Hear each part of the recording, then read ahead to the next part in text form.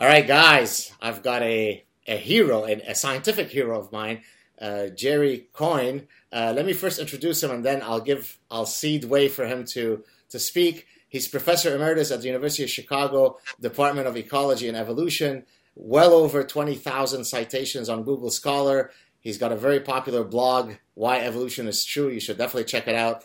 And then he's got 3 books, 2 of which we'll probably talk about today: Speciation, Why Evolution is True, and Faith versus Fact, Why Science and Religion are Incompatible. How you doing, Jerry? Fine, yourself? It's so nice to finally sit down together. I know that you were in Montreal recently. We didn't get a chance to meet, but at least we e-meet. So Yeah. there you go. I thought we would probably start with maybe our only point of contention, because I think we're probably going to agree on most things. Not that that means that it won't be a fun conversation. Apparently you are a committed cat person, while I am a committed dog person. What I'd like to do is maybe try to tease out some of these issues by first telling you about a study that came out a few years ago on personality differences between dogs and cats, and then ask you to weigh in on the topic. So this comes from a paper by Gosselin, Sandy, and Potter. In their abstract, they say that dog people are higher on extroversion, agreeableness, and conscientiousness, but lower on neuroticism and openness. What are your thoughts on that study? I haven't read it. I'm dubious of a lot of psychological studies. If it had been replicated, the replicability problem in psychology, of course. Some of the most famous results, like about free will, which we might talk about later, and psychology have been overturned in subsequent work. So I'm not sure about that. I can't really comment on the study. I'll just say I feel sorry for your penchant for dogs. Now, why is that? What's my own theory, which of course is not substantiated by any scientific research about differences between cat and dog people, which are basically this. You're going to disagree on this, of course, but I think dog people require unconditional love because that's what dogs do. They're always wagging their tails, and unless you beat them or treat them horribly, they're going to, come and lick you and jump in your leg and even sometimes try to copulate with you. Whereas, to me, that's not the way a person behaves. If you're in a relationship with another human being, sometimes they're going to be loving, sometimes they're going to be diffident or depressed or have their own problems. And that's what cats are like. Most of the time they are on their own. Maybe that's why extroverts are dog people, because they require that social interaction. But, cats to me are more like human beings. And if you get the love of a cat, you've really earned it, Whereas a dog will love you no matter how much of a schmuck you are, as long as you give him food and take him for walks and stuff. Let me try to rebut this. So dogs, of course, we can list, they can detect cancer, they can find you in avalanches, they herd for you, they're military dogs, they're epilepsy signaling dogs, all sorts of things they do for you. But if we couch it in the language of evolutionary theory, they actually instantiate reciprocity, right? For only your kindness, your love, and throw some food at them, they will reciprocate in an infinite number of ways. Whereas cats, dare I say, I hope I'm not forming an enemy in Professor Coyne here, are parasitic. Yeah, more or less. I mean, this is the point that Malcolm Gladwell made. Was that I agree right? with you. When we had our cats versus dog debate in the New Yorker, which, by the way, the dog people won because they had the shady trick of putting Sandy, the Broadway dog from Annie, on the stage, which, of course, caused instant love from everybody. The problem with what you said is, yes, it's true. Cats don't reciprocate, but neither do children, right? I mean, the reason we love our children is because they have our genes and they're going to pass them on. But how often does a cat really reciprocate? Right. I mean, a child really reciprocate your affection. What they do is they just slag you off when they become teenagers and reject you. And maybe if you're dying or something, they'll take care of you, which I suppose is useful to you, but not in a reproductive sense. It's interesting that you say this because my wife and I have young children, and I live daily with the sort of mortified possibility that they will be reaching teenagehood where they will no longer view us as the end-all love that they currently exhibit for us. So I'm already predicting that it's going to be a rough transitory period for me when they hit that age. But what do you think about some of the theories that might explain, evolutionary theories that might explain our penchant, whether it be for cats or dogs? So I'll share one with you, and then I will solicit your opinion on it. So John Archer, who's a evolutionary psychologist out of Britain, argues that dogs and cats really parasitize our parental instinct in several ways. One of which is by, for example, having these neotenous, juvenile-like features, which of course we, in a sense, if we use the language of ethology, we have a sort of a fixed action pattern to respond to these stimuli. Do you buy that? Is it as simple as that, or is it a more complicated story? Well, for a theory like that in evolutionary psychology, it's really hard. I mean, it sounds plausible, right. But is it the truth? Who knows? I'm not sure. If that was the case, we would have certainly bred cats and dogs to be more neotenic, to look more like kittens and puppies, But the kittens and puppies look like kittens and puppies regardless of human breeding. So, why do we have greyhounds? Why do we have Siamese cats? Those dogs and cats are nothing like, human babies in appearance, or even they're juveniles in appearance. But I think there's a grain of truth in that, and insofar as they appeal to our instincts to take care of something that gives us affection, and that may be the same, motivation for having children. For me, I don't have any kids, and right now I don't have a cat, sadly, but, it's a lot easier to have pets than it is to have children. For one thing, they don't reject you when they become 13 years old. True. In Arabic, there's an expression when you reach the teenage years, which when when actually literally translated into English means the age of obnoxiousness, because it really refers to the fact that as teenagers hit that stage, it almost becomes difficult to bear them, and so it will be a challenge in a few years. But to come back to your point on neoteny, I'm sure you're familiar with the studies. I can't remember the Russian scientist who was breeding gray foxes. And as he was selectively breeding for docility, there was a pleiotropic effect that actually some of their phenotypic traits became more neotenous, right? And so that's how we can potentially explain how we went from the wolf that looks more ominous to the more neotenous-looking domesticated dog, no? Yeah, I mean, I know of that study. I always wonder if there wasn't some unconscious selection going on for appearance as well as docility. I've tried to get a hold of that study, but it's in Russian. So you read these, very short précis of it, and I'm a bit dubious about that, simply because,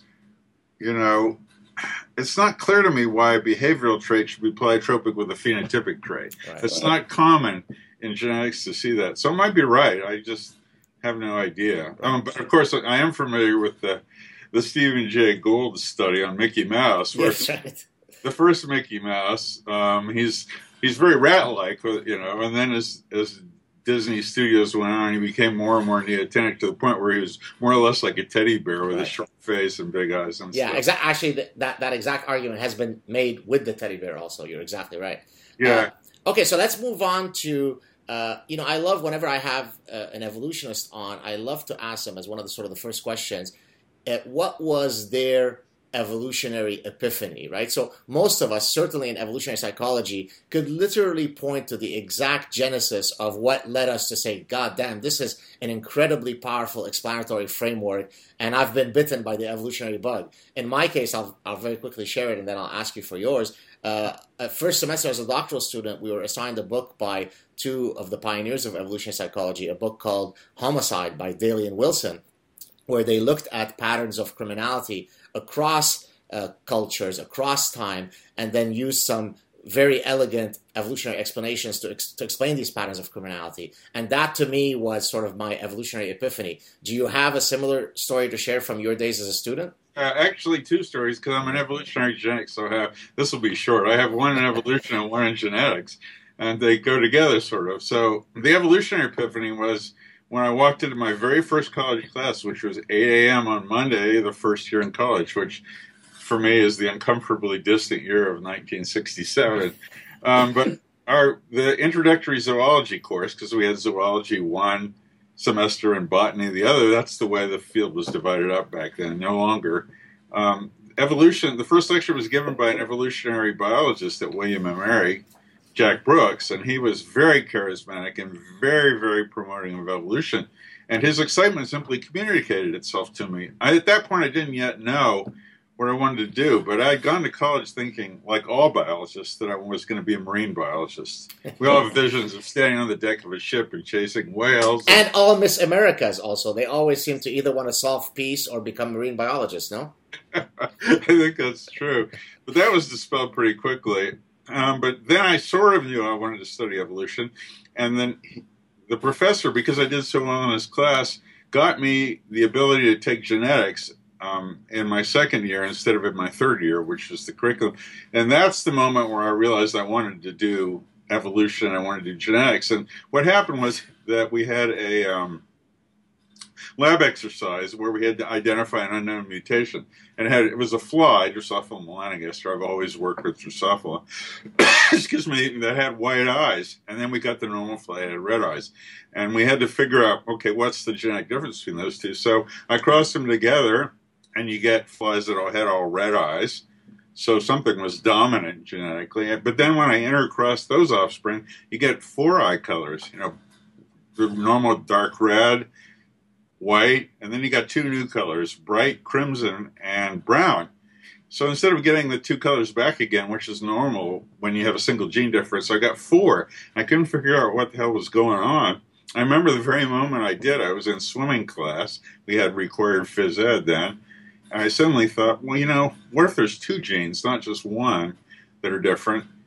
And one of them makes brown pigment, and one of them makes red pigment. And there's inactivation of both of those in the white flies. But in the back cross, you get ones with the brown pigment inactivated, but the red one's still there. So they're bright red. The other one with the red pigment inactivated, and the brown one, okay, and they're brown. And I thought, well, that would make sense. And I went back to the lab after class and began doing the crosses to try to figure that out.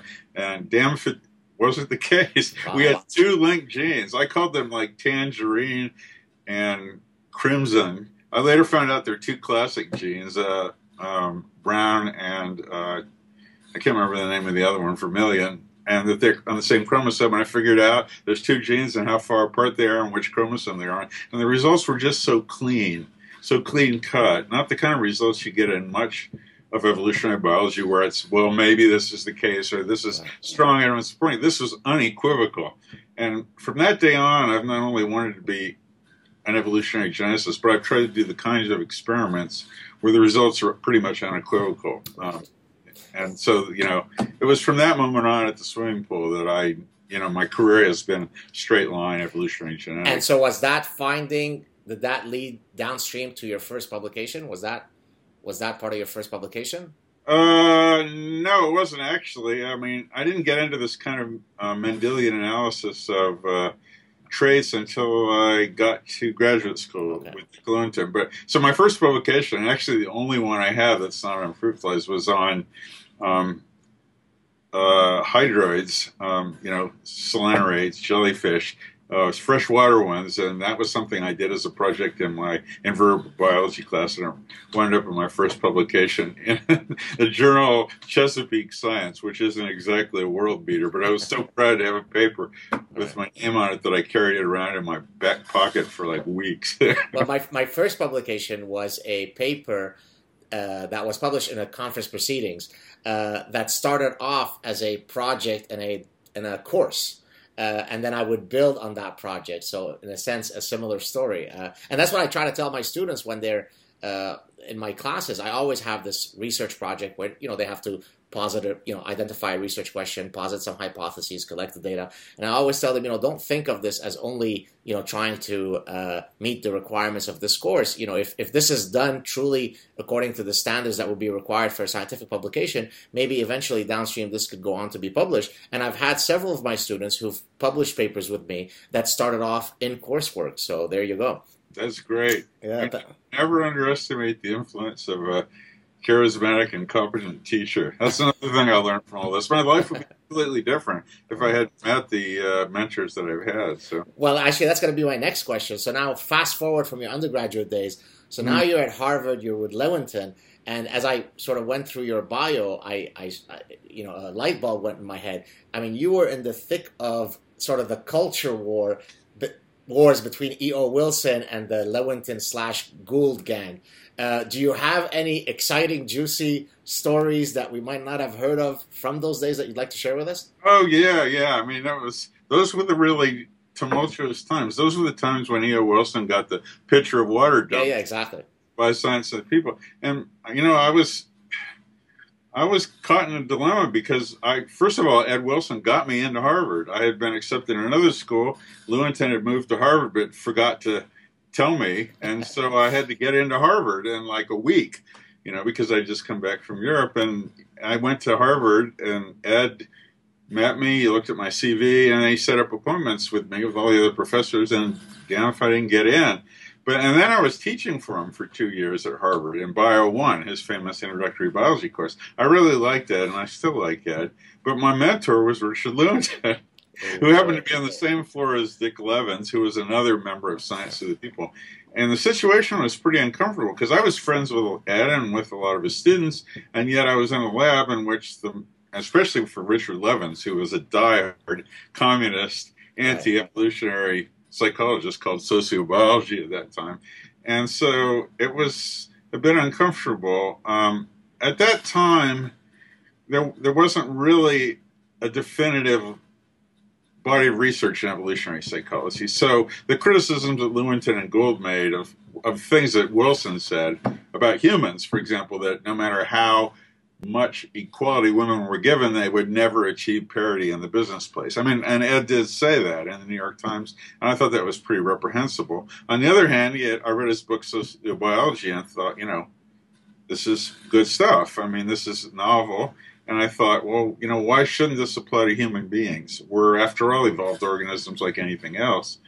And so, I was kind of torn between these two poles. I didn't really come down on the Wilsonian side. I hate to admit this, recognizing the value of evolutionary psychology until enough studies had accumulated that I realized that there is a substantive scientific basis here, not only in theory, but in result that makes it a credible enterprise. But geez, I once got in the elevator on the first floor.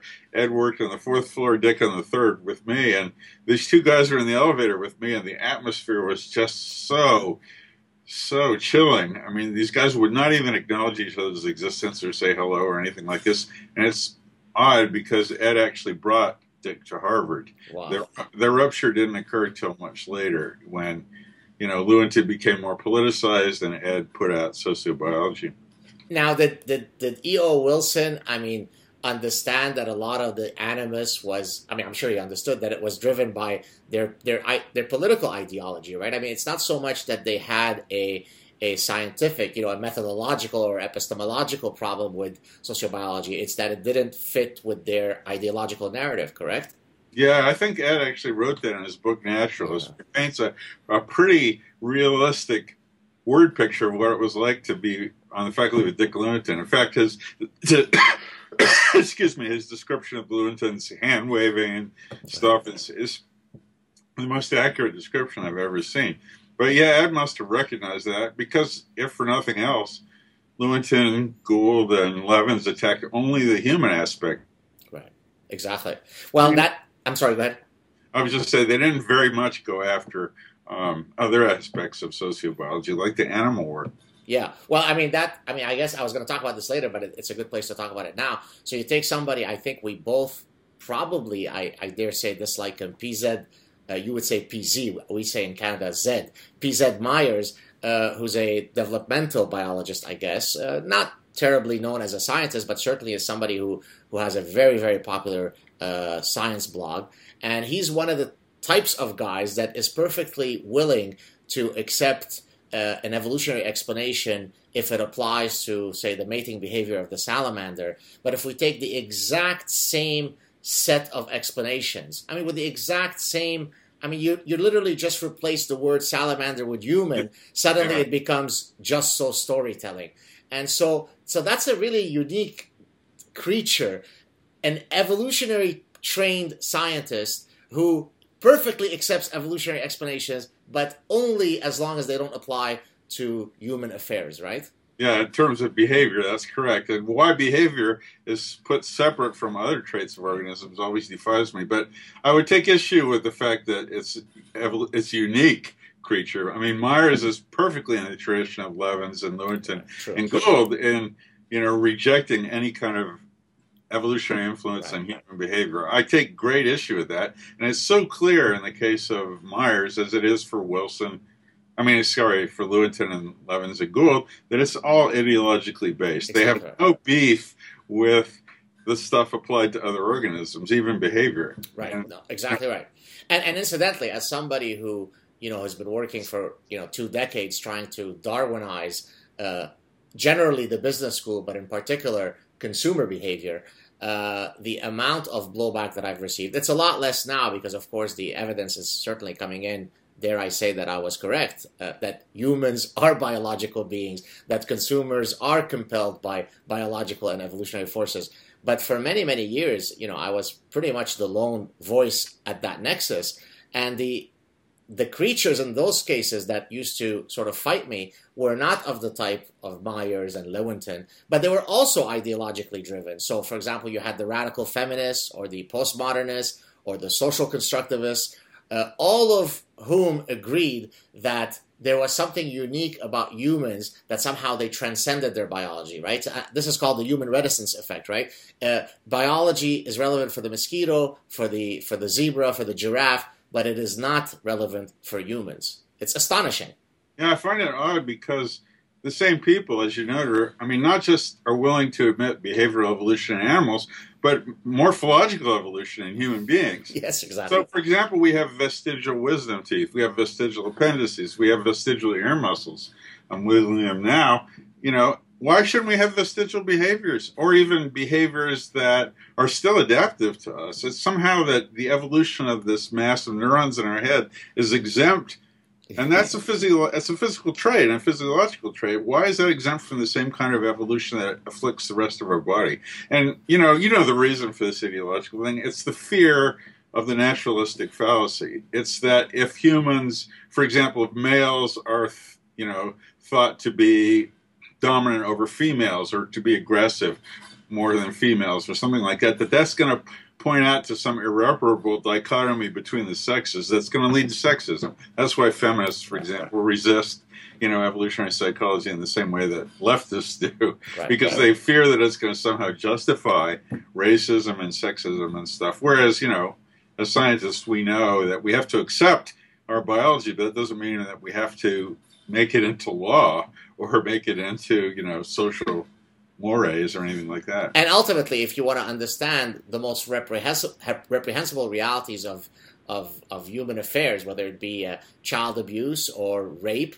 ultimately you want to root any eventual downstream public policy interventions in a real understanding of the phenomenon, right? And so to understand the phenomenon in no way implies that you are condoning it, justifying it, placing a moral value on its existence. But as you exactly said, it's almost impenetrable to people who, succumb to this fallacy. If you explain that here's the reason why people might have a hard time being true to their monogamous unions, oh, you bastard, you're justifying infidelity, right? Yeah.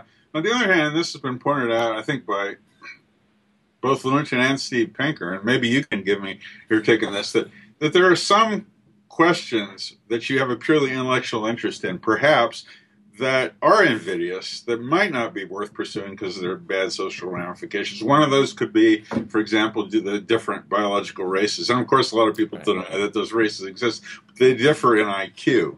I mean, you could take that as a purely intellectual question, just like do they differ in athletic ability? And there are books on that, of course.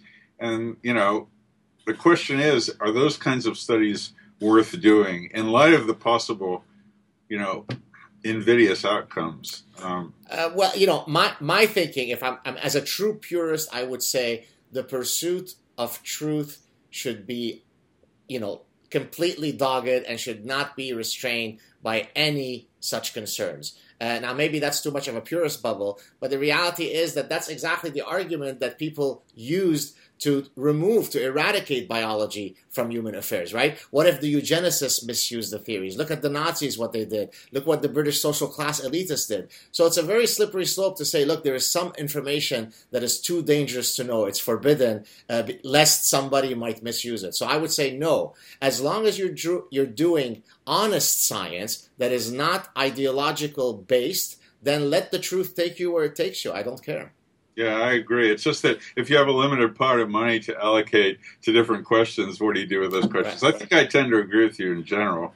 I think it was actually Steve that convinced me that we're always better off knowing what's true. We're never better off not knowing what's true or deliberately avoiding areas of investigation. And, I think I generally agree with you, but I have, run this question through my mind. Right. So. Right.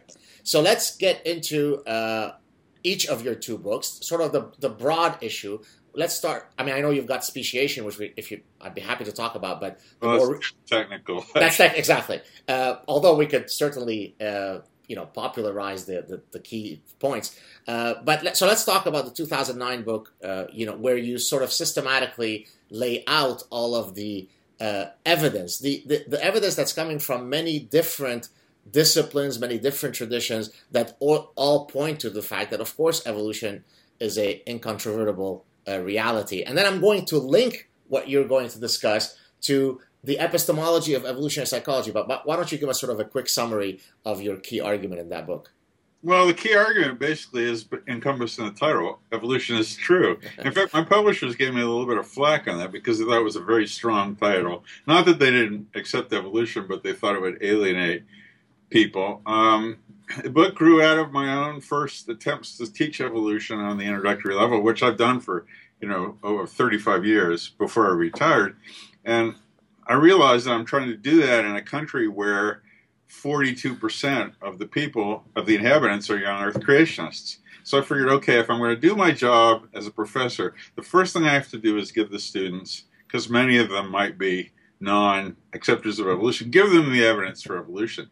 So I went and looked in the books, trying, as you do when you're a young professor, trying to see what other people have said, and I discovered that none of the evolution textbooks available had any information at all about the evidence for evolution, because it was just considered, everybody knew it. It's like looking at a physics textbook and saying, well, it starts off, well, here, what's the evidence for atoms or for the speed of light being constant? That's just taken as a given.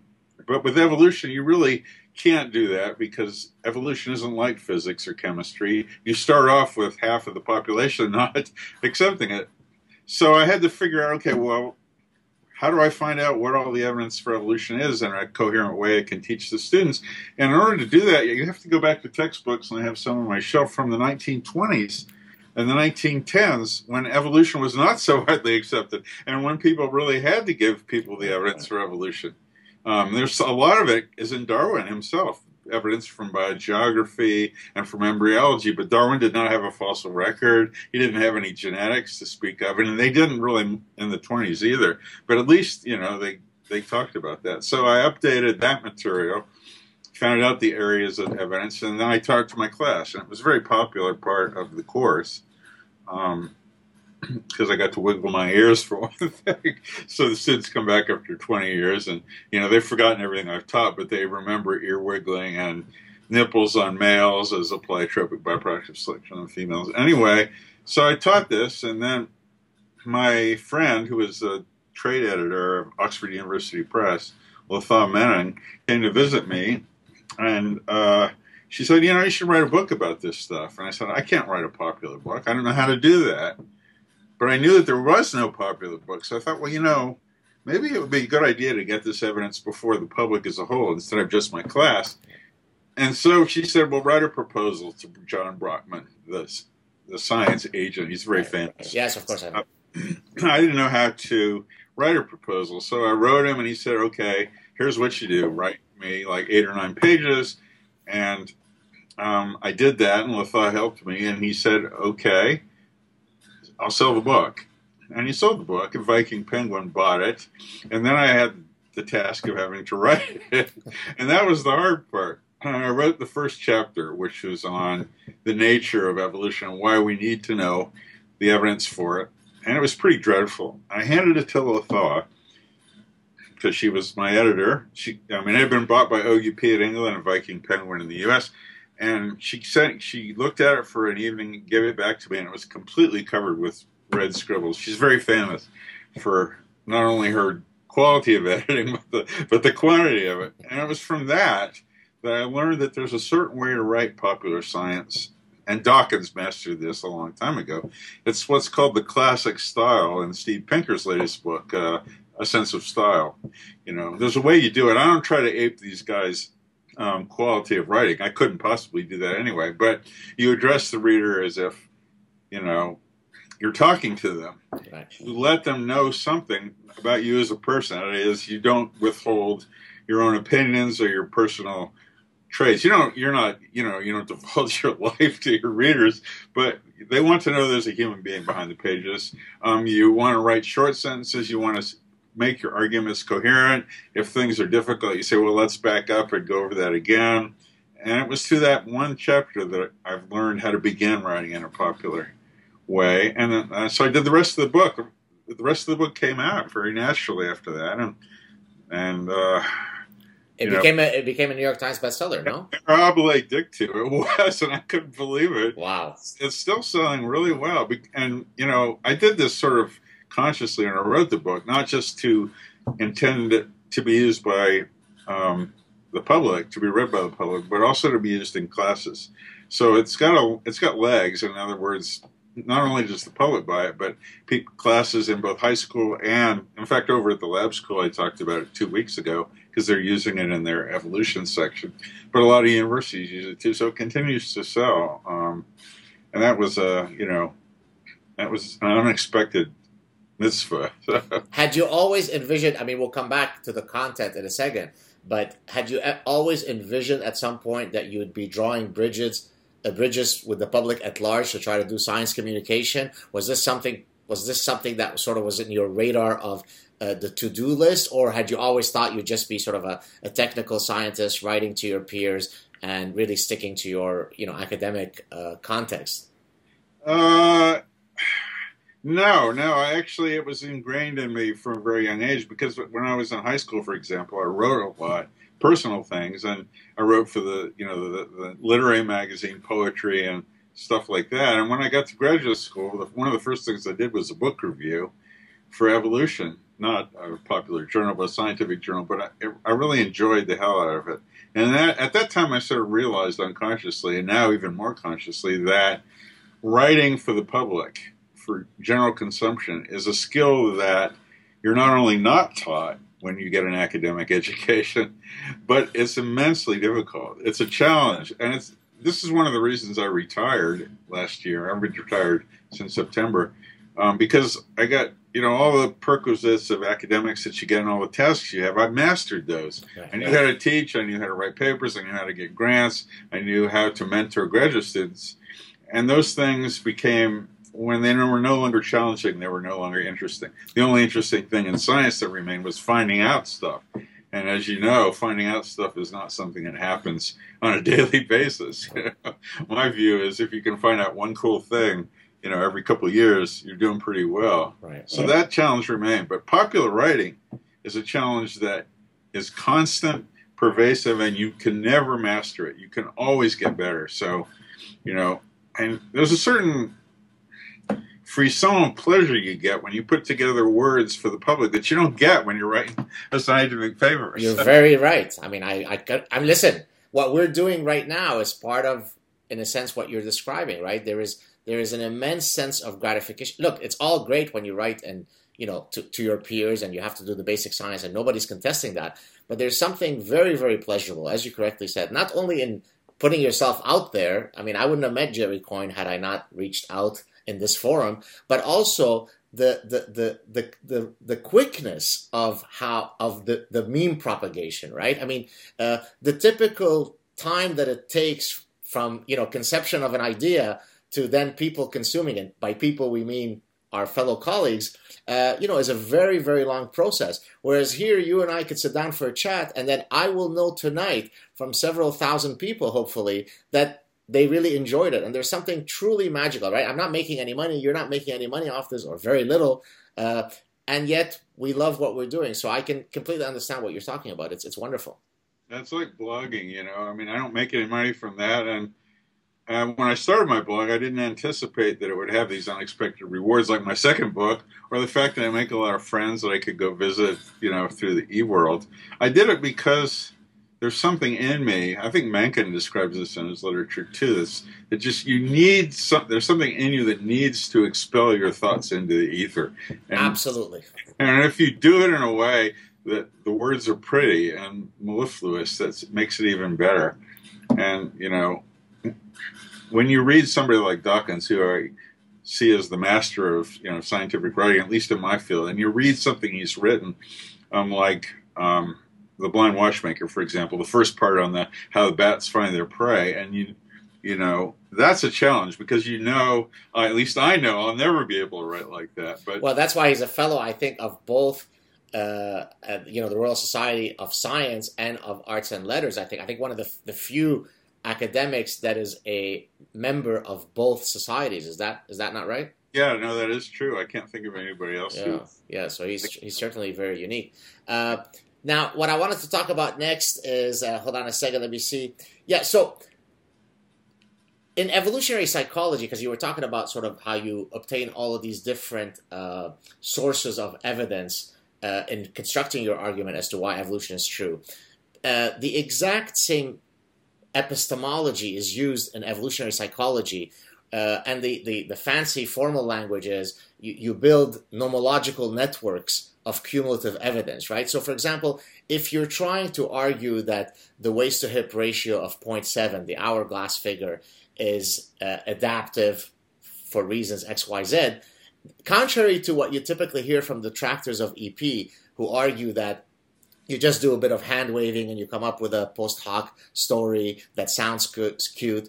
It's anything but that. I mean, if you're a serious evolutionary psychologist. And so I've used a few examples in my writings to demonstrate how we build these nomological networks of cumulative evidence. And usually I ask people in the audience, many times they're likely to be quite hostile, could you think of any context within your disciplines where people have amassed as much evidence stemming from completely different disciplines to point to that robust finding? And of course, usually they can't.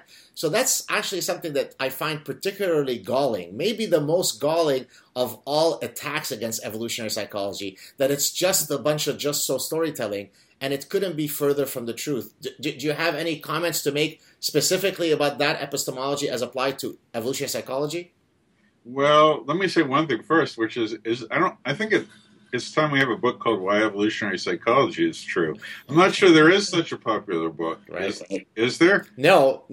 I mean, there is in the sense that people might apply evolutionary psychology to mating, and indirectly, hence, they're doing what you're suggesting. But to lay it out in the way that you've done in your book, but in the context of evolutionary psychology, I don't think so, no. Well, I mean, then I would say that anybody listening to it, or you yourself, that's a completely open niche that really needs to be filled, especially in the face of all these detractors that you mentioned. Right. About these detractors, I mean, it is true that the field has been polluted by certain people that say stuff without evidence. I mean, this guy Kanazawa, right. I read some of his columns. He's the whipping boy, but he's also the guy that people like PZ and Rebecca Watson will cite as, look at that idiot. He's saying these stupid things. There's no evidence. So the whole field is garbage, completely unaware of the sort of serious intellectual work that's being done in the field. Right, exactly. I don't know if you remember, or maybe not aware of it, Kanazawa got into hot waters about 5-6 years ago. He used to be a very popular blogger at Psychology Today, and he wrote an article where he was describing some research by some other folks about the perceived attractiveness of black men, black women, I think white men, white women. And, he's quite bombastic, and so the title of his article was arguably offensive and so on. And so people went absolutely wild, asked for his tenure resignation. He was purged from Psychology Today. And I actually wrote an article, which is still available for people to read, where I said, purging a blogger sets a very dangerous precedent. I mean, if this guy is an idiot, if he's saying wrong things, the best way you could punish him is to keep his words out there so that forevermore he could be punished for having said horrible things. To purge him is the perfectly wrong thing to do. And of course, nobody originally had the courage to write that. I received a lot of private emails from people saying, thank you for your courage. But I was astonished at how many people were silent at the fact that they felt that it was completely appropriate to purge this guy. If he's saying stupid stuff, let his words be the punishing metric, right? Yeah, well, there's two ways. I mean, by purging, you mean they actually removed his article? They removed his article. He stepped down from being a Psychology Today blogger. There was a whole campaign to try to get him fired from his tenure job at the London School of Economics. I thought that was grotesque. Yeah, to remove an article that's already been accepted is invidious. To try to get somebody fired for what they say on social media, which is what psychology is today, is invidious as well. That's freedom of speech. The only reason somebody should get fired from their professional job as a professor is if they, don't meet professional standards, if they're teaching crap to their students, if they're not doing their job. In terms of Psychology Today removing him as an author, I can see them. I mean, I didn't read that particular article. I think I did before it went down, but I suppose they have the right to get rid of him if he's saying stuff that's stupid. But taking stuff down because it's politically offensive to me is not justifiable. That is censorship. Well, and in making my argument, I took a if you like a not Machiavellian, a truthful position with regard to Holocaust deniers. Right? I'm Jewish, you're Jewish. If you want to test somebody's commitment to freedom of speech, pick a issue that should be very personally offensive. And so I very strategically picked the case of, I can't remember his name. There was a Holocaust denier in the early 90s. So I was a doctoral student at Cornell, and he had come to Cornell. Do you know his name? Does that ring a bell? He was a Canadian guy, wasn't he? Or... Maybe. I can't remember. Anyways, I'm sorry, go ahead. No, I remember he was either kicked out of Canada or arrested or something like that. But he was going around to all of sort of the elite universities saying, hey, I'm not saying it happened or it didn't happen. Let's have a debate. So he was kind of couching it under the, hey, let's talk about this. This is sort of freedom, academic freedom. Let's discuss it. And of course, my position was, nothing could be more grotesque than to question whether the Holocaust happened or not. Yet I was for his right to be an idiot, right? And so that made it a lot more difficult for people to then argue against me regarding Kanazawa when a Jewish guy is saying that a Holocaust denier is allowed to spew his bullshit. So, yeah, I agree with you completely. I'm an absolutist in terms of if you've invited somebody to come to your university or to write an article and they write this kind of stuff, you can't either disinvite them or purge what they do. On the other hand, if somebody goes around time after time again and saying things like, blacks are intellectually inferior to whites when there's no evidence for it, there comes a point where you don't have to invite them anymore. Right. You don't owe them an invitation. But if you've invited them and if you've given them, it's like if one of the conservative columnists for the New York Times came out with a Holocaust denial column. They have a right to fire that guy if they want to for not adhering to journalistic standards. They don't have a right to get rid of the column. Right. I agree with you and with Hitchens that Holocaust denialism, and I've read some of these people, is useful to allow that to be promulgated, because it was only then when I read that and then read the counter arguments that I realized the nature of the evidence for the Holocaust. I would have just said, well, this denialism is bullshit. And somebody will say, well, why? What's the evidence? I can tell you, Hitler never signed a document authorizing, the camps. Well, yeah, he didn't, but there's all these other evidence. And the Nazis, of course, tried to cover up a lot of this stuff. And it was then that the counter speech that educated me on the evidence of the Holocaust. So, yeah, I agree with you. That's one of the reasons why counter speech is a much better tactic than censorship. So you probably are familiar with, because we were talking about disinvitations, you're familiar with the work of FIRE. Do you know who that is? Do you know the organization? Does that ring a bell? Yes, I thought you were saying a person. Yeah, actually I am. I've read their website and the book. What's the name of the guy? It's Greg Lukianoff. Lukianoff, yeah, he wrote a book, I think, which I read.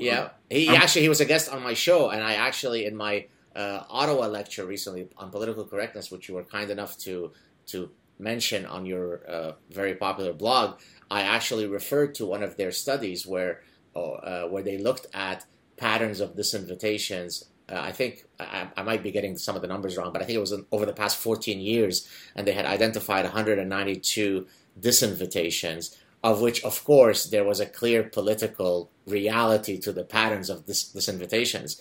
And, of course, I thought that was very, very problematic.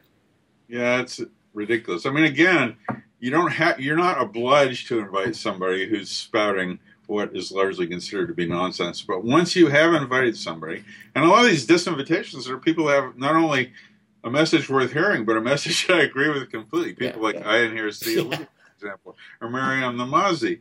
Once you've invited them, it is really censorship too, because you've asked them to come and talk, and then you tell them, well, no, our students don't want to hear your message. That's, to me, is censorship, as opposed to not inviting them in the first place. This pattern, as you know, is increasing college campuses in Canada and the UK and the US, and it's very worrying to me. So let's talk a bit about that, and then we'll come back to your second book on the schism between religion and science. So what do you think with all this lunacy, the political correctness, the microaggressions, the safe spaces, the cultural appropriation, and the trigger warnings? What are your thoughts on that? Have you experienced it yourself as a professor? Not so much, because the University of Chicago, which almost uniquely amongst American universities, has this speech code in which they will not punish anybody that says anything as long as it's not inciting immediate violence. It's basically the First Amendment, or creating harassment in the workplace. So here, we don't experience... I mean, we have the student. The thing is, the administration is much, much harder, taking a much, much harder line on this stuff than the students, because the students are becoming politically correct. I mean, if you look at the student newspaper, there was somebody that wore a sombrero at a Halloween party last year, and man, did that create a fracas. It was cultural appropriation and simultaneous degradation and bigotry against Hispanics. One can argue whether that's the case. In that case, it's a judgment call, but the reaction was completely disproportionate. But in terms of what's going on all over the country, I mean, there are places like Oberlin and Yale and Dartmouth where the students not only act like, spoiled children, which is what they are, but the administration caves into them. Even at Harvard Law School, they got rid of the coat of arms because it was held by somebody that was a slave owner, or a racist or something like that. And I find slave owning reprehensible just as much as the next person, but we can't go back and purge history. I was heartened to see that Yale decided to not change the name of the Woodrow Wilson School. Although, incidentally, as you probably know, the case with the Nicholas Christakis and his wife, she ended up leaving, right? I think they're still there, right? But she's not teaching. She's not teaching anymore. I think he's still. I mean, nothing's happened with him, but I'm guessing she probably decided that it was too much for her to handle, and then it was reprehensible that Yale didn't stand by her. I just read something yesterday about the statement that Yale issued about her not teaching. They said something like, "Yeah, this is probably for the best of everybody," which is not exactly a ringing endorsement. Right. Now, let me ask you this. I mean, I often criticize very openly my colleagues. Maybe it doesn't make me friends with some, but that a lot of our colleagues, in a sense, are frankly quite cowardly in the fact that they don't stand up and participate in these very important public issues. Yet you epitomize exactly that which I seek for all of our colleagues to do, which is you're engaged. Not only obviously you've got your chops as a scientist, but you participate in all these discussions. You talk about Islam, you talk about political correctness.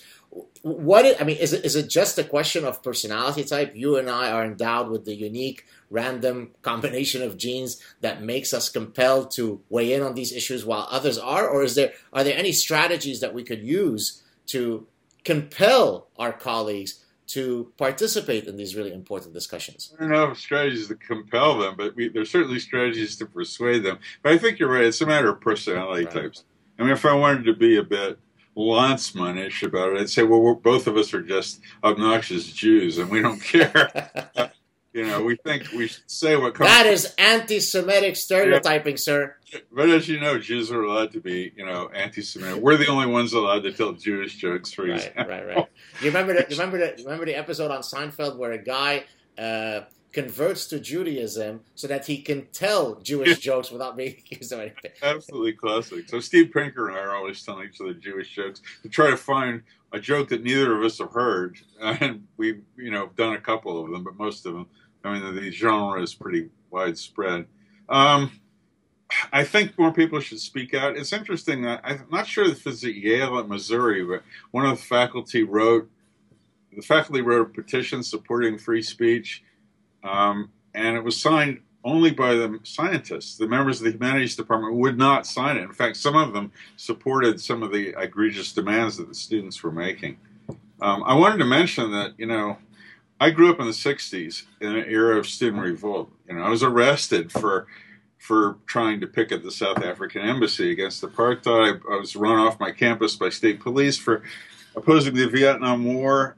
And it's interesting to see the difference between the students then who were protesting what I see as real issues, strong issues of injustice. The Vietnam War, segregation in the South, the lying to us by the government about the war. And what students are protesting now, which is not really so much worldwide or global or serious injustices so much as their personal injustices. Right. The fact that they don't get as much scholarships as they want, that they don't get grades as high as they want, that they're served the wrong foods in the cafeterias, for God's sake. That was the Oberlin's big thing, right. That the General Tso's chicken was steamed and not fried. That sounds like something out of The Onion. That the banh mi sandwiches were not made in the appropriately Vietnamese way. When you read the list of student demands, and there's many of them now, what they want, some of them are okay. And clearly there is endemic racism and bigotry in many institutions, but they sound like a list of petulant, whiny complaints about how I'm not getting what I deserve, as opposed to the world needs to be better, which is the milieu I grew up in. Now, I may sound like a grumpy old man, saying, well, things were better in my day, but I really do see a parallel between, not a parallel, but a lack of parallel between what the students are doing then and what the students are complaining about now. I call them infantilized, coddled buffoons. That's what Stephen Fry the same word he just used. Is that right? Yeah, he just did. He must have stolen it from me. I now count him as one of my fans. That's great. Yeah, he was interviewed on David Rubin. David Rubin, that's right. Yeah, and he said that I think that his trope was the infantilization of our culture. Oh, right. Yes. So. He actually left Twitter, as you may or may not know, because he couldn't handle the sort of the social justice warrior mobs coming after him for, I think they had accused him of saying something that was transphobic. Am I getting the story right? I think so, and he's been subject to all that kind of stuff. Politically incorrect statements about homosexuality. For God's sake, the guy's gay. Yeah, exactly. It's very odd to me, and maybe you can help me understand this more, but a lot of the rage blogging and authoritarian leftism these days amongst people who really do care about social justice, people who are on the left, who are consider themselves progressives, their bile is directed against people that are their allies. Yeah, well, I think at one point it becomes sort of self-cannibalization, right? You could no longer find other victims to attack, and so you sort of turn on your own tail and you start, chewing it off. It's just, I've got a theory which I had discussed in my Ottawa lecture, regarding sort of this victimhood culture. And I use a psychiatric disorder known as Munchausen syndrome, which I don't know if you're familiar with it. You think you're sick all the time or something, right? No, it's not. That's hypochondria. No, it's... sorry. Munchausen syndrome, so there are two instantiations of it. Munchausen syndrome is where you feign being sick, because then that will garner you a lot of empathy. So you really are getting your reward from the empathy that is that you're garnering. Munchausen syndrome by proxy is where you harm somebody that is under your care, whether it be an elderly person, whether it be a pet, whether typically it's your biological child, usually it's a mother that does this to her biological child. So you harm your child because then you can go to the hospital and people can say, oh my God, Suzanne, my God, yeah, right? And so it's a very grotesque sort of diabolical psychiatric condition. And I've argued, I mean, speculatively, but I think there is some plausibility to my theory that, this is sort of a collective Munchausen syndrome, right? Where people have learned that they could be coddled, they could be paid attention to, the administration will cave to each of my, if I scream Oppression Olympics, if I am the top most aggrieved person amongst everyone. And so I really think it's a form of sort of collective Munchausen. What do you think of that? I think I agree. I mean, this morning I realized, because I posted a piece this morning about, this is from the Washington Post, and it wasn't a joke, about some woman who wrote this column. She's one of the editors saying, I treat my cats in a gender-neutral way. So I don't call them she's, even though they're females. I call each cat they, in deference to the people who feel that they're both male and female. And there are some that say, they refer to themselves as they.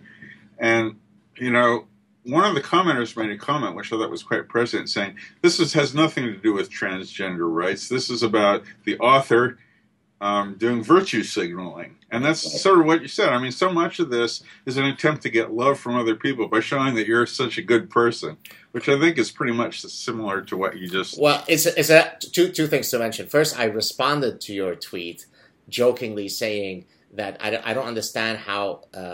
I've always thought that all cats were female, including the male cats who self-identify as female. But you probably haven't checked your Twitter feed. I don't really read Twitter. But I guess one of my goals in life is to get you to have one follower and let it be me. I know it's a losing proposition, but hey, a man can dream. But the second thing I was going to mention about virtue signaling, I've actually I've done a sad truth clip on this issue in reference to, every time there's a terrorist attack, everybody changes their handle to the flag of, of Belgium, of France. And I used actually an evolutionary principle. I argued that, look, for something to be an honest signal, it has to be costly in the Zahavian sense, right? I mean, in the true sense of what we mean by handicapping. And so to put the photo of Belgium is bullshit, right? For me to speak out the way that I do, if I can speak of myself, or I can certainly speak about your heroic work, at personal cost and professional cost, there's a real security threat when I speak about some of these things, especially in the context of some of the neighborhoods in Montreal. That's a lot more serious signal than changing my... And then some people got upset and said, but what's wrong with exhibiting empathy and solidarity? Well, because it's bullshit. It's completely costless, right? Yeah, it is costless. It's virtue signaling. I have to admit, I didn't put up a French flag. I didn't have the, the desire or even the knowledge to do it. But this idea that you're a victim. I mean, it's a victimhood. Oppression Olympics, as you say, that goes along with virtue signaling. I think because if you're oppressed, you're a good person. That's part of the leftist ethos, is that the oppressed are good and the non-oppressed are bad. That's why there's so much sympathy for what I consider the invidious aspects of Islam, the oppression of women, the oppression of gays, and yet feminists and gays support, like, Palestine. Queers for Palestine. Yeah, and when Israel says, well, we're the most gay-friendly nation in the Middle East, which is true, they're accused of pink-washing, which is this term, Israel showing how nice it... Well, if you're a gay in Palestine or places like Iran, Iraq, they can kill you. It just defies Well, this is where the collision between two aspects of liberalism comes together. Sympathy for the underdog, which should be there, but also, a desire to be, to have progressive values. And when it comes to Islam, for example, those things collide. Well, I think... I'm sorry, go ahead. I was just going to say Muslims are considered oppressed, although I'm not sure why exactly that's true. Possibly because some of them are brown, which to me is really superficial. And so they can get away with a lot more stuff than Westerners can. Well, the reality is it's quite extraordinary that this narrative of oppression of Muslims is so pervasive, because in many of the countries where Islam dominates, it's not that you have a lack of pluralism. You have countries that are 99% Islamic, right? 99 and 98 and 97 and 99.2. So, it's quite astonishing to argue that somebody who has existed their whole life in an environment where they have never met someone who is any different from them could then be oppressed because they are a minority. By definition, they're a complete majority in almost all of the countries that we care about. So it's just ludicrous. It's bullshit. Yeah, I suppose there are situations, in the U.S. or in Europe where Muslims are in the minority, and there are cases of hate crimes against them, which I deplore.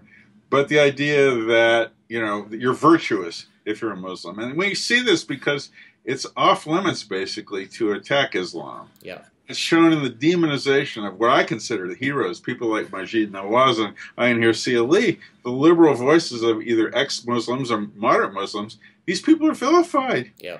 And I don't understand why, because they're a member of that oppressed minority. And, I haven't really figured that out. Maybe you have a theory for that one, too. But well, they're called porch monkeys and native informants. The bottom line is there is now an effective blasphemy law. We all abide by Sharia law. I come from Lebanon. I know about the threats when you speak out against. In the case of Lebanon, it wasn't so much against Islam, although you certainly didn't want to do that. It was, for example, speaking against the government. I remember one time I had a conversation with my dad where I said, what do you mean? There was no freedom of speech in Lebanon fully the way we understand it in the West. And he said, well, of course there was. I said, could you stand up and be absolutely free in caricaturing? No, you can't do that. So in his mind, it's the yes, I believe in freedom of speech, but, right? So he was the original but brigade member. Sorry, Dad, I don't mean to be making fun of you. I'm not sure if you'll watch this. But there's a real sense in the West that's been internalized that when it comes to Islam, it is absolutely off limit. You're welcome to criticize 9,999 other religions. And as a matter of fact, if you do that, you're progressive, you're enlightened. But if you use the exact same tools of satire, of mockery on Islam, you're a bigot, you're a Nazi, you're an Islamophobe. It is astonishing. Yeah, I guess it's, again, because they consider Muslims to be oppressed. So, right. But that's a double standard. It really is. It's holding them to a lower level of civility than we hold everybody else to. And as you're speaking, I realized that's why Majid Nawaz and Ayn Hirsi Ali are demonized. These people should be heroes. Exactly. Especially Ayn Hirsi Ali. She's the poster child for courage. She's black. She was genitally mutilated. She left her country, made a new life for herself, worked her way up to member of the Dutch parliament, travels with armed guards because she's under threat. And yet so many leftists hate her. And it's why, I guess you're right, it's because she criticizes Islam and she's doing something that's not politically correct.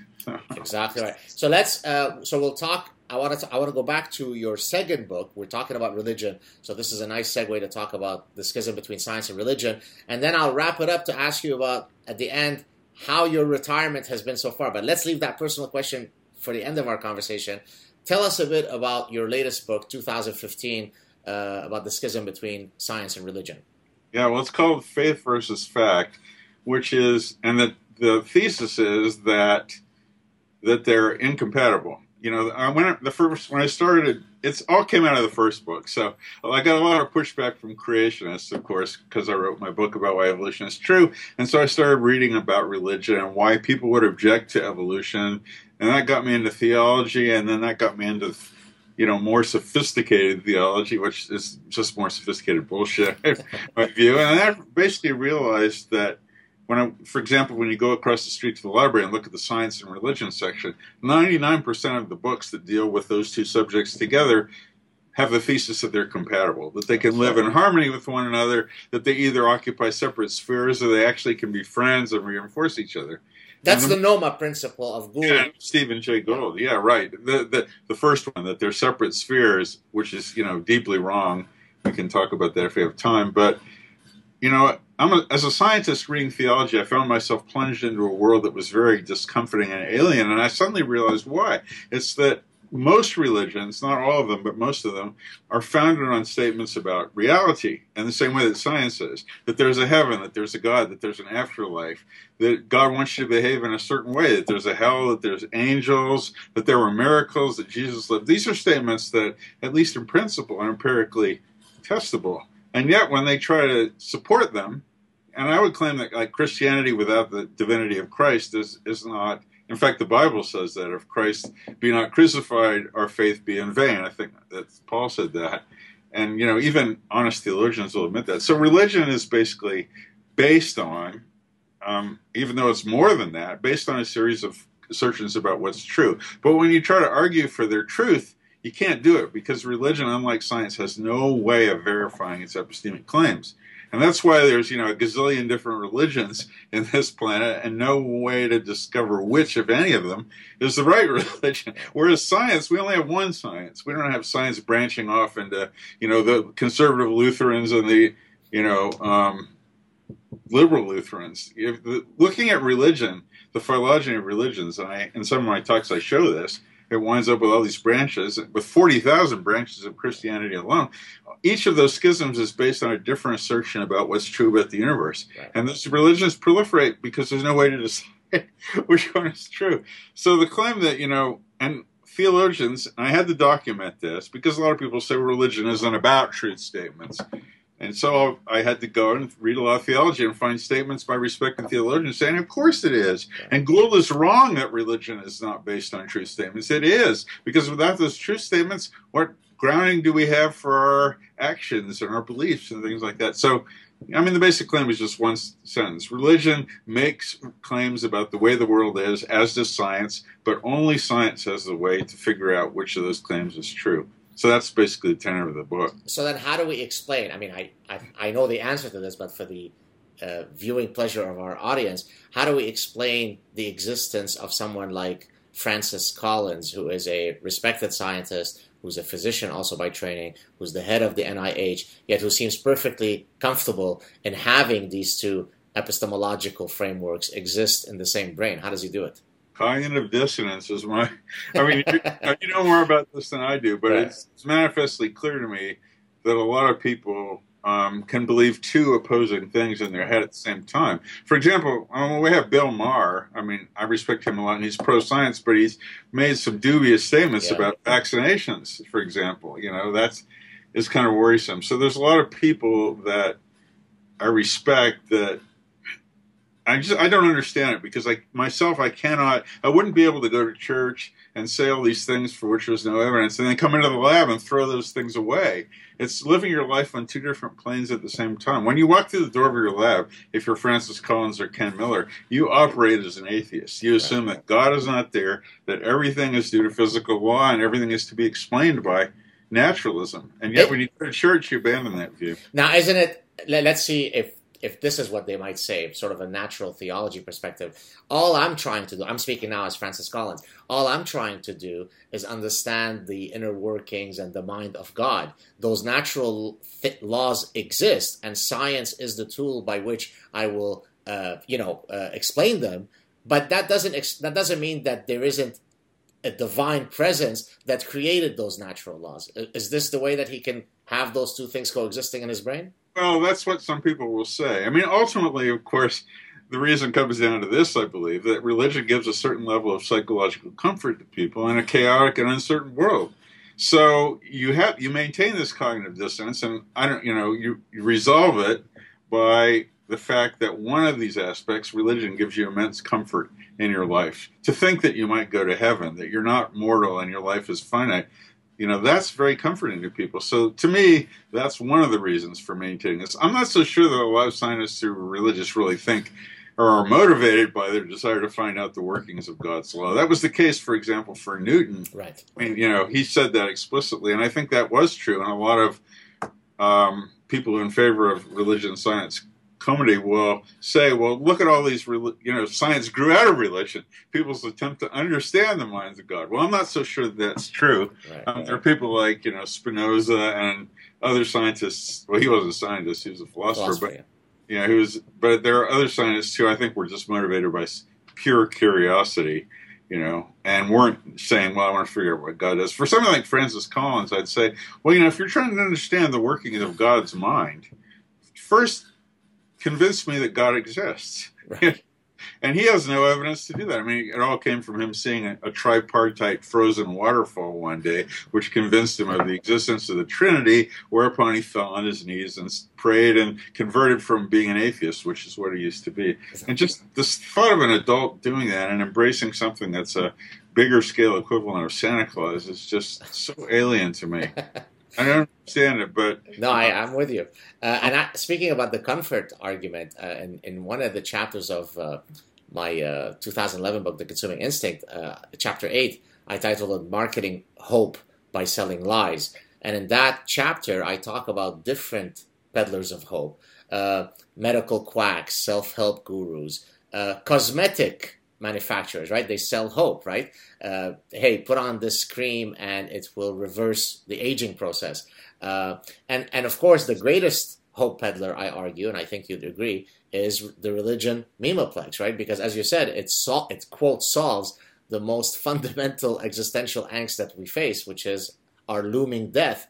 And so in a sense, I feel as though folks like you and I are maladaptively honest. In other words, it is a lot easier to simply believe. I'd like to think that that beautiful bird pet that I had that died when I was 13, Misho, I'm going to be reunited with her. That's nice. To think that I will never see her again is not nice. And so I would be very curious to see whether there is a personality trait that's specific to what I'm saying, sort of a maladaptive honesty that discriminates between believers and non-believers. Do you think there's any validity to what I'm saying? Absolutely. I mean, people like you and me and many others, I think, are constitutionally unable to believe that. If somebody told you, if you practice hard enough, and this has been done by the anthropologist from Stanford, Tanya Luhrmann, if you practice hard enough, you can convince yourself that this is real. I don't think that you or I could do that. I mean, I think a lot of it comes from having a certain scientific mentality where you're trained to only accept things for which there's evidence. I think that's why older scientists, at least in the United States, tend to be less religious, even though older Americans tend to be more religious. It's that the longer you practice your craft, the more doubtful you get. This is also why I think better scientists, those in the National Academy, tend to be much less religious than sort of the average journeyman scientist. Something like 93% the study was, right? Yeah, and 86% in the case of the Royal Society. So I think we're just constitutionally unable to do that. I've come to terms with it, With your mortality, you mean? Well, not. It's weird, I woke up. I was flying back from India 3 or 4 days ago, and I woke up in my seat halfway through the flight, and I had this immense wave of dread on me, thinking, Jesus, I'm 66. I'm going to die in 20 years or so. And it was pretty uncomfortable for a minute, but then it passed. I know this is going to happen. I think it's always better, like you said, to know the truth. Although in my book, I did consider at one point, is it better at some point to let yourself be deceived at religious fictions? Is there any circumstance in which we should not tell people that they're wrong, that they're right? The only one I could think of was the dying grandmother scenario. Your grandmother's dying. She thinks she's going to go to heaven. You're in the hospital. Do you tell her she's full of shit, that she's going to be worm food like the rest of it? No, you don't do that. Let her have her comforts. But in general, I can't think of many other circumstances in which you should allow people their delusions. Even slaves, I think, people say, well, the slaves were comforted in the South because the slave master every Sunday, and you can see this in the movie 12 Years a Slave, would take them aside and preach to them about how their lives were going to be great in the afterlife. That kept them. It was to the interest of the slave master because it kept them placid and docile. But it would be better for them if they knew the truth, that they're not going to heaven, right? Because then they might do something about their situation, or at least, not accept it.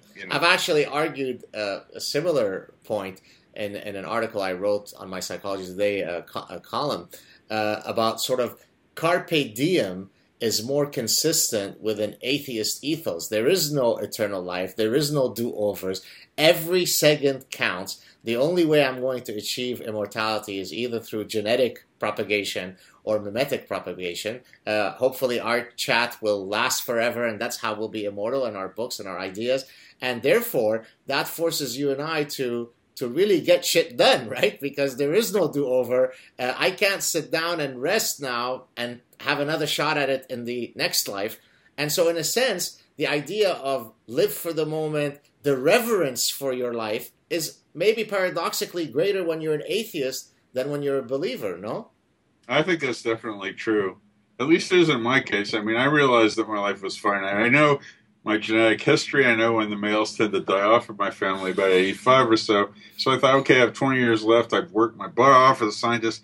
Well, let's have some fun now. Let's do something more challenging, something different. And that's one of the reasons I think I decided to retire. So actually, that's a perfect way to segue into our last block. How has it, I know it's only been, I guess, what, a year now that you've been retired? Less than that, September 30th. How has it been so far? And so as you sort of trace your trajectory for more than 20 years, let's give you 40 more years. Yeah. How do you see, where do you see yourself going? What are your sort of final thoughts about your retirement? Yeah, well, the first thing I have to do is shake off the shackles of my academic tedium, because as you see, I'm still in my office, right? I'm talking to you from my office, which I negotiated to keep indefinitely as an emeritus professor. And so I still come to work between 5:30 and 6 every morning, even though nobody else is here, and I'm not getting paid. You know, it reminds me of the old mill horse that used to drag a millstone around in circles, and finally he gets his freedom in his old age, and he's still walking around in circles.